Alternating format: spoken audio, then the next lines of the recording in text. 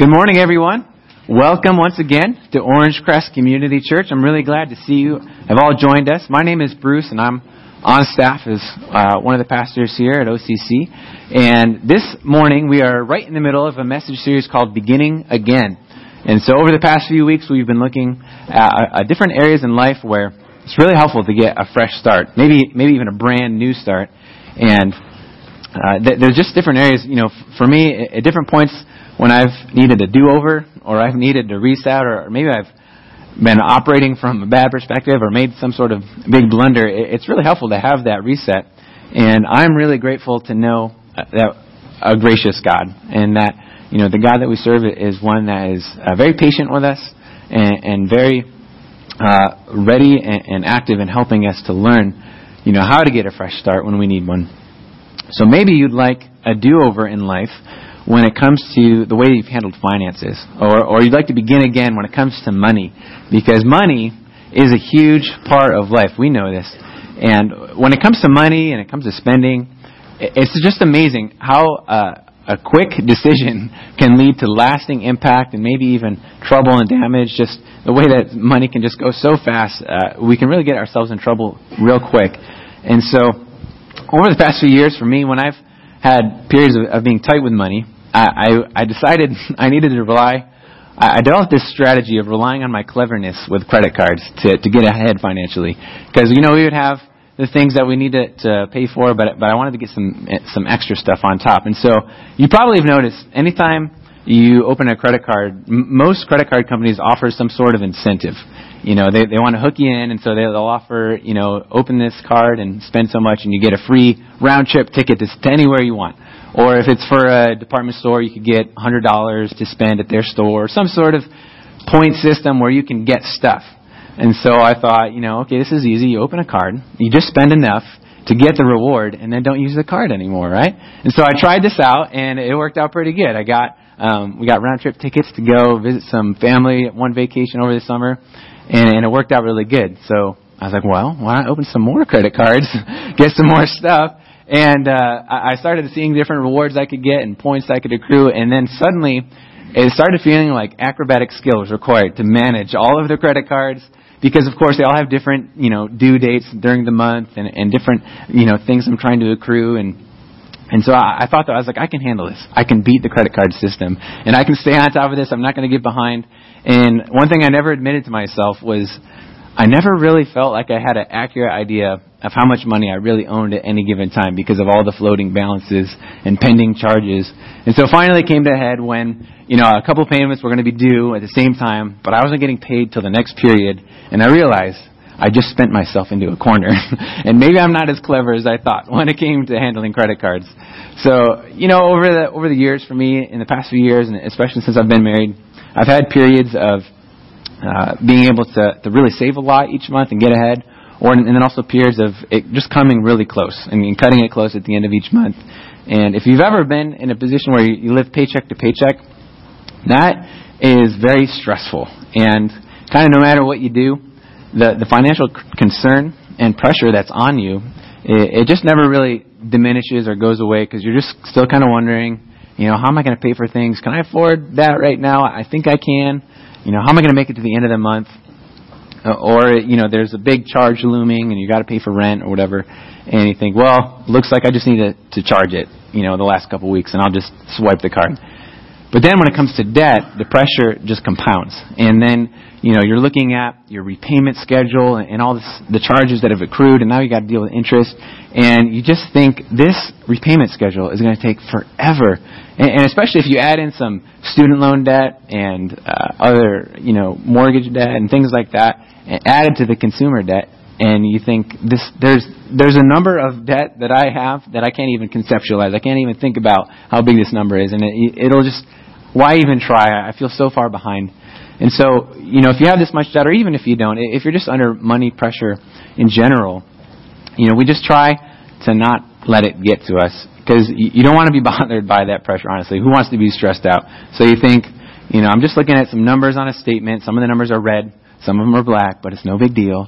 And the reality of our financial situation, though, it just doesn't go away. You can try to ignore it, but there's the stress that can continue to build. And then there's depending on the financial condition, just a sense of even being shackled to your debt or to your position and just being so far behind. You may have seen a TV show on ESPN. It was called 30 for 30 Broke. And it was basically a documentary that followed some of the lives of athletes, pro athletes, in the years after they retired. And so it was based on an article from Sports Illustrated, and it said this. It said, within 5 years of retirement, an estimated 60% of former NBA players are broke. And another phrase is, by the time that they've been retired for just 2 years, 78% of former NFL players have gone bankrupt or under financial stress. And what's crazy about this is that in 2010, the average salary for an NBA player was $5 million, and that was a few years ago, so it's probably more now. And so you think about these numbers, and you're like, the natural question is, where did all the money go, bro? Like, it got spent somehow. And what happens is the athletes, they grow their expenses to the point where you have to maintain a certain level of income. And actually, we can all do this. You don't have to make millions to be able to get yourself in this position, but you grow, your income has to be up at a certain level. And if not, you're just trapped by the tyranny of trying to keep up. And when this is going on, it's easy to feel like money just has a mind of its own. You know, you got this money, you're trying to build wealth, you're trying to manage your finances, but it's kind of like it does its own thing, kind of like a dog. We just got a dog a couple months ago, and so I've been learning a lot about dog ownership. And actually, I really love playing with dogs and throwing the ball and just kind of running around. But one of the most frustrating things I think I experience is when your dog, he gets something in his mouth that he's not supposed to have. So, like a favorite toy of my kids, or one of my shoes. You only have to ruin one shoe to make the whole pair ruined. So that's stressful right off. So if he gets this in his mouth, as soon as I take a step towards the dog, he runs away. And it becomes a really fun game for the dog. And the more intensely I chase after him, the more excited and determined he gets to stay away. And now I'm getting angry. And I'm so trying to get this thing, and I just diminish my chances of ever retrieving that shoe. And so in the same way, it kind of feels like money sometimes has a mind of its own. It's got its own independent, rebellious will. Money, I can't take my eyes off you for 1 minute without you running off on me. And, money, stay. The truth is, it feels like that, but money doesn't have an independent will. It doesn't have legs and runs away. Money actually just goes wherever it's told. And it's hard to admit, but I'm the one that tells my money where to go. And so I got to own up to that. And, in the course of this series over the past few weeks, we've been looking at different ways to begin again. And so today we're looking at what is it like to begin again financially. And you may have thought, it sure would be nice to hit a nice big reset button that would just cancel all my current debt. I could just, wipe it clean, start over. If I could just hit that reset button and settle all my accounts, everybody that wants money from me is just satisfied, or just hit that reset button, and all the money I've spent just goes back into my account, and I can start fresh. But, of course, this reset button doesn't exist.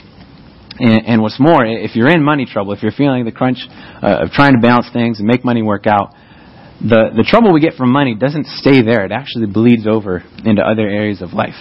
If you're in money trouble, it's going to bleed over into your relationships. I mean, if you're married, if one spouse is a spender, one's a hoarder, and the pressure's coming on, and there's arguments and blame starting, and it starts complicating things there. Or maybe if you're in money trouble, it may contribute to you being stingy, but you really want to be that generous person and be able to give more freely. Or if you're in money trouble, it really just limits your ability to enjoy life. And not just the things that you're able to do, but just the way you feel about the activities that you're enjoying while you're paying for it. And if you're in money trouble, it makes it really hard to be able to plan for the future. And you don't even want it. Like, don't even talk to me about retirement. Like, that's so far out of reach right now. Or if you're in money trouble, and if you're just under a mountain of debt, you may make rash decisions and spend things that you wouldn't have made that financial decision if you didn't have all this debt pressuring you to do this or that. And so we can't reset our financial condition. We got to deal with what we've created. But we can reset our approach to money management. And so admitting that we need help, or at least just admitting that we need some additional perspective outside ourselves, is really hard to do, because it's humbling just to acknowledge that, maybe my approach hasn't been working out all that great. What if our approach to spending and saving is got some problems with it? Or what if our perspective on debt is a little bit skewed? Or what if I need a fresh start in how I handle this? Fortunately, the Bible offers a lot of help on this topic. And so today we're going to look at some of the guidance that God gives in changing our approach to money. And when we work under God's leadership in this area, it changes the way we view money and the way we use it. And the result is a lot of spiritual growth can occur. Because this area of money, this is one area where we can have our faith challenged like no other. When it comes to different areas of life, maybe relationships or figuring out how to make decisions or figuring out how to get a job here and there, those require some faith. But when it comes to money, and you need to make some concrete decisions about what gets spent and where it goes, there's a real opportunity for us to increase our faith in God and begin to develop and grow spiritually. And so we need to wrap our minds around two things. Two things that are important to God: adopting God's perspective on money, and then also approaching financial planning in His way. So we're going to dig into adopting God's perspective first. And the financial reality of our lives is just not meant to be independent from God. And it's really easy for us to sometimes lock God out of the money compartment. Maybe I'll take some advice on how to treat my wife, or I'll take some advice on big decisions I'm trying to make. But when it comes to money, I don't want anybody, certainly not the Bible, not God, I don't want telling me how to use my money. And it's easy for us to get into that. But part of hitting that reset button is to remember, first of all, and this is really important, where our money comes from in the first place. And for us to remember that what we've been given, it flows from the hand of God. And so to reset, first I need to recognize that my ability to make money is a gift from God. And this is easy to forget. Just recognizing God's involvement in our lives. That's easy to forget because we work, and then we get paid, and then we start spending stuff. Because that paycheck that comes in, it's got my name on it. And then I take it and I deposit it in a bank account that also has my name on it. And then I buy stuff with a shiny credit card that's got my name printed and emblazed on it in, shiny letters. And so it feels like a pretty closed system here that, this is all my stuff that I'm dealing with. But in Scripture, what we see is that all the good things that we receive, they come from the hand of God. And not just the money itself, but even my ability to make money, my ability to get a job and hold it down and to have the strength required and the wisdom to go after it. And those are gifts from God. So is my life in general. So is any skill that I have, anything that seems inherent to my nature or talents that I've developed. Those too are those are gifts from God. So check out this passage in James chapter 1, verses 16 and 17. It says, "First off, do not be deceived, my beloved brothers. Every good gift and every perfect gift is from above, coming down from the Father of lights, with whom there's no variation or shadow due to change." And so when you look at this, we learn a few important things. First, it's easy to be deceived. And so the context of this passage is explaining how God never tempts us. He never leads us into temptation. If you experience temptation in life, it's not coming from God. So when things are messed up, though, we still, even though that's the case, we still are wanting to blame God. Our bad decisions, it seems like it's probably God's fault, or at least He allowed it to happen. So in the area of finances, when we get in those tough spots financially, we need to find an answer to why. And so we look, we point the finger at God and say, why did you allow this financial ruin to strike me right now? Like, we can't handle this right now. Or, my refrigerator just broke and now we're in trouble. Why did you let that happen? Or, I was supposed to get that job. I've been applying for this for a few months and I was supposed to get that raise, but it didn't work out like I thought it was going to. Why is that happening? And the deception here, in other ways, is for us to point the finger at God. And James is saying all the good things that you experience in life, they come from Him. And so instead of a finger pointing an accusation, really the shift we can make is to really just point the finger actually in gratitude and acknowledgement and thanking Him for those things. And then looking on in verse 17, it says that God is from above. He's the Father of lights. Indicating that there's no shadow or there's no ulterior motive to Him. In the way that He provides for us and He gives us good things, He's not doing it for an ulterior motive. He's actually graciously helping us and giving us what we need. And He does not change. He just is consistent all throughout our lives. He's consistent and reliable to that He will provide for us, and He will provide for His children. So this perspective is key. This is a really important starting point, and all we've been given is a gift from a gracious God. And another important perspective to adopt is that He is the owner of everything that I possess. And Psalm 24:1 puts this really succinctly. It says, "The earth is the Lord's, and everything in it, the world and all who live in it." You know, you find out in Scripture, throughout all of the Old Testament, there's numerous references about different things you can find on the globe and the fact that they belong to Him. So, you know, God owns all of the silver and gold. We see that in Haggai. Just any dollar or amount of income or any kind of monies that there are, God owns them. Also, all the land on earth, any amount of real estate or anything that you can get a deed or a title for, that belongs to God. We see that in Leviticus. Any animal that flies, swims, crawls, walks on the earth, those all belong to Him. We see that in Psalms. And so we too belong to God, and everything that we own, consequently, is His as well. And so the reality is, the things we own, we don't really own. We're just renting them, because someday we're going to pass on into eternity, and all that stuff that we own is going to get passed on to somebody else, and then they're going to rent it for a little while. And so this perspective should really dramatically impact the way that we view and handle money. Because it means we don't necessarily, if it's all God's anyway, we don't have to just really cling to the things that we're trying to build and hold on so tight and just, you know, sweat and labor just to accumulate and preserve and finally get that thing that I've been wanting, and I'm not going to let anybody touch it and not let my kids get on it because they'll just break it. And, you know, you have this desire to really cling to these things. But this perspective allows us to be more open-handed with what God has given us. Another important perspective that we need to adopt is that a good steward knows his exact financial condition. Proverbs 27:23 and 24 says, "Know well the condition of your flocks, and give attention to your herds." It's talking about flocks and herds because livestock and agriculture was a predominant way of building wealth and having a job and taking care of yourself. So it says, know what you have. Be aware of what's in your possession, because riches do not last forever. We know that. You know, the money can dry up pretty quick. And does a crown endure to all generations? It can be, so on the one hand, you know, as we just discussed, it can be tempted to cling to the possessions that we have. But on the other, sometimes the temptation for people of faith is to handle money carelessly because, you know, it's just temporary anyway. And God, I can just spend what I have on the things that I want because God's going to provide for everything that I want. He's going to let it flow on in. And sometimes in that way we can fail to have a good understanding of where we're at financially. Early on in my marriage, I operated from a position of just not wanting to know anything financially. I thought, you know, like marriage is a good opportunity for me to relinquish all control and responsibility for finances. So you just deal with it. I'm not good with the numbers and stuff like that. And if anything bad happens, I don't want to know. And so knowing my financial condition is something that I've certainly had to grow in and really get a grip on this responsibility. But God's perspective here is that we need to keep track of our money because the riches won't last forever.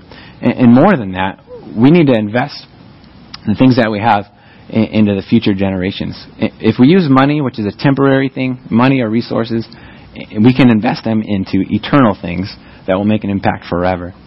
And then one more important perspective for us to adopt that we see in Scripture is that the borrower is servant to the lender. And Proverbs 22:7 states, the rich rules over the poor, and the borrower is a slave of the lender. That's pretty strong language, actually, when you think about it. I don't typically view myself as a slave to American Express.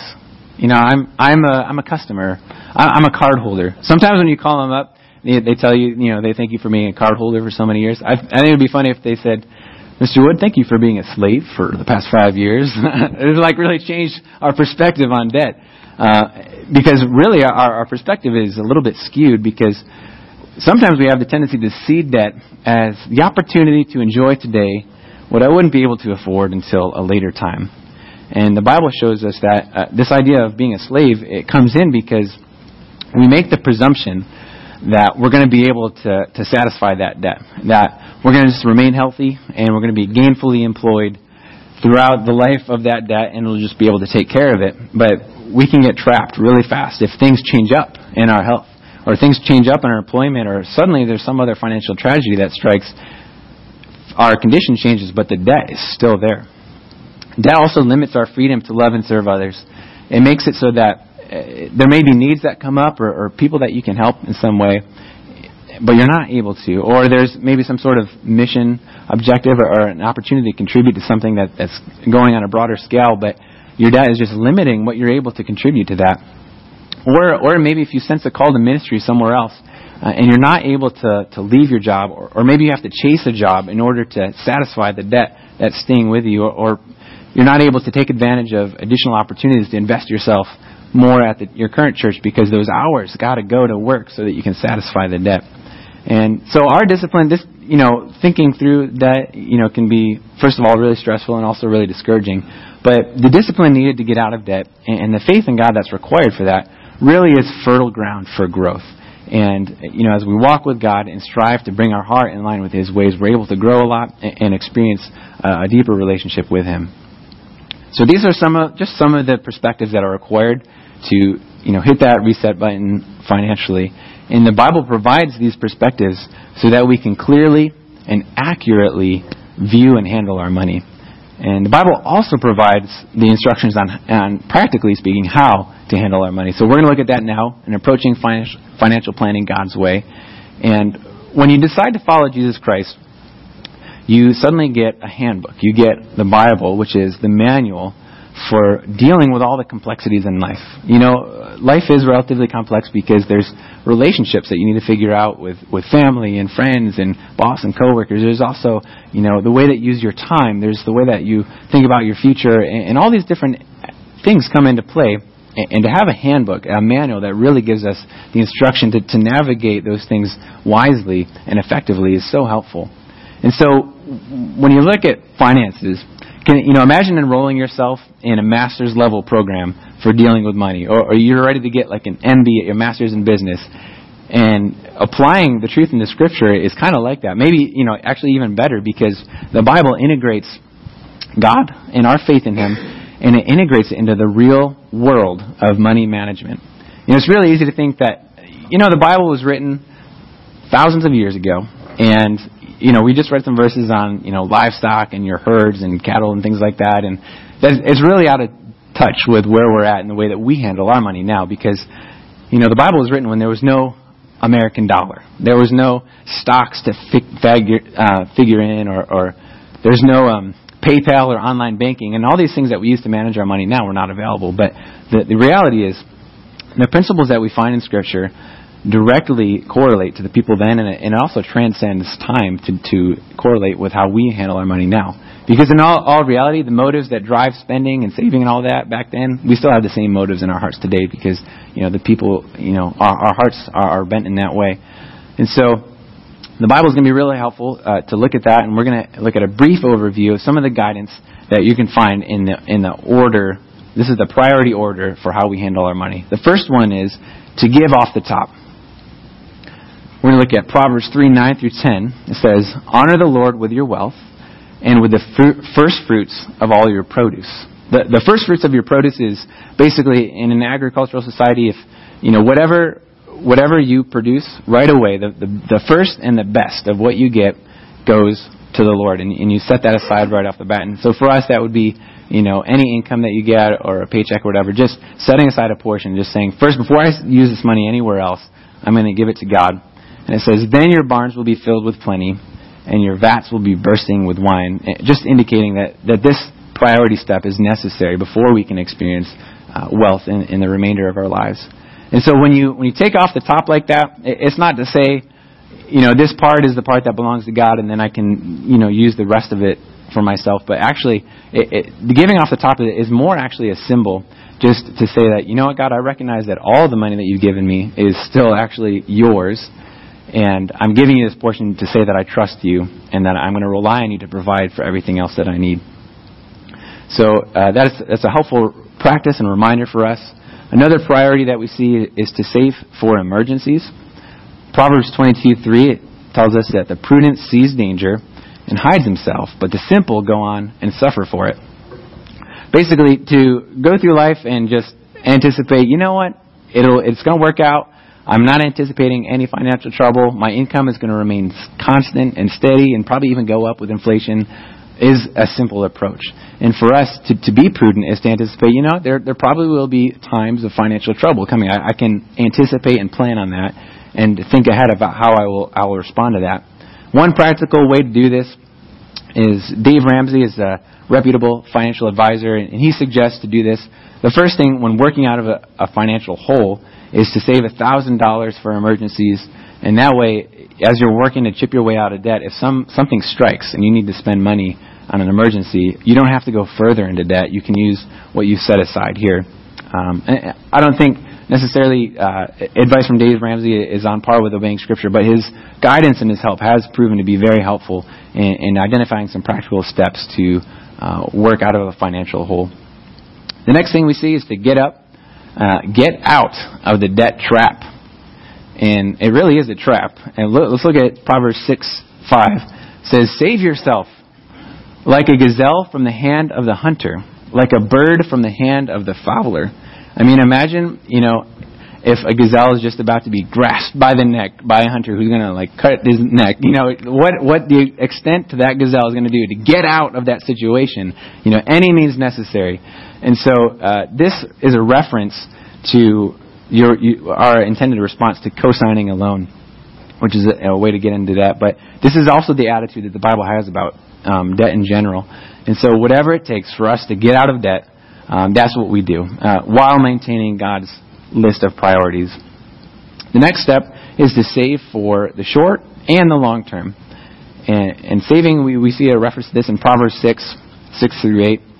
This is another interesting illustration. It says, "Go to the ant, O sluggard, consider her ways and be wise." So we get some advice from ants, because without having any chief, officer, or ruler, nobody's telling the ant what to do, but still, she prepares her bread in summer and gathers her food in harvest.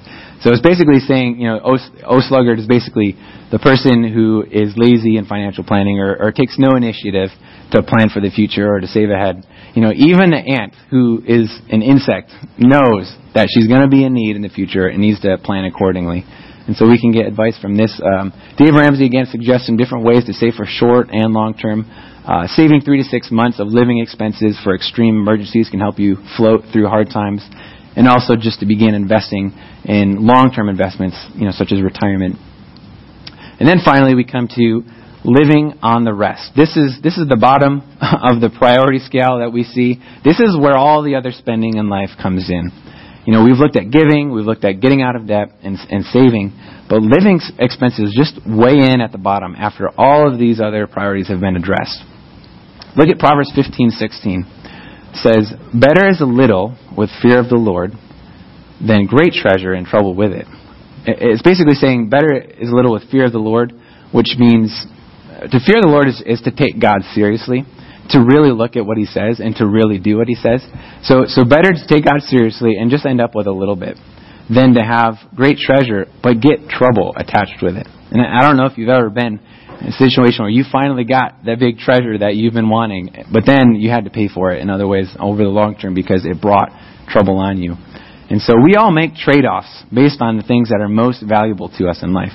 And if knowing and pleasing God is the number one priority, then we can just be content with what we have and not be striving for more and more. Which, of course, that's a constant fight. That's always going to be a battle for us to remain in that place of contentment. But this is how God grows our faith and He grows our character.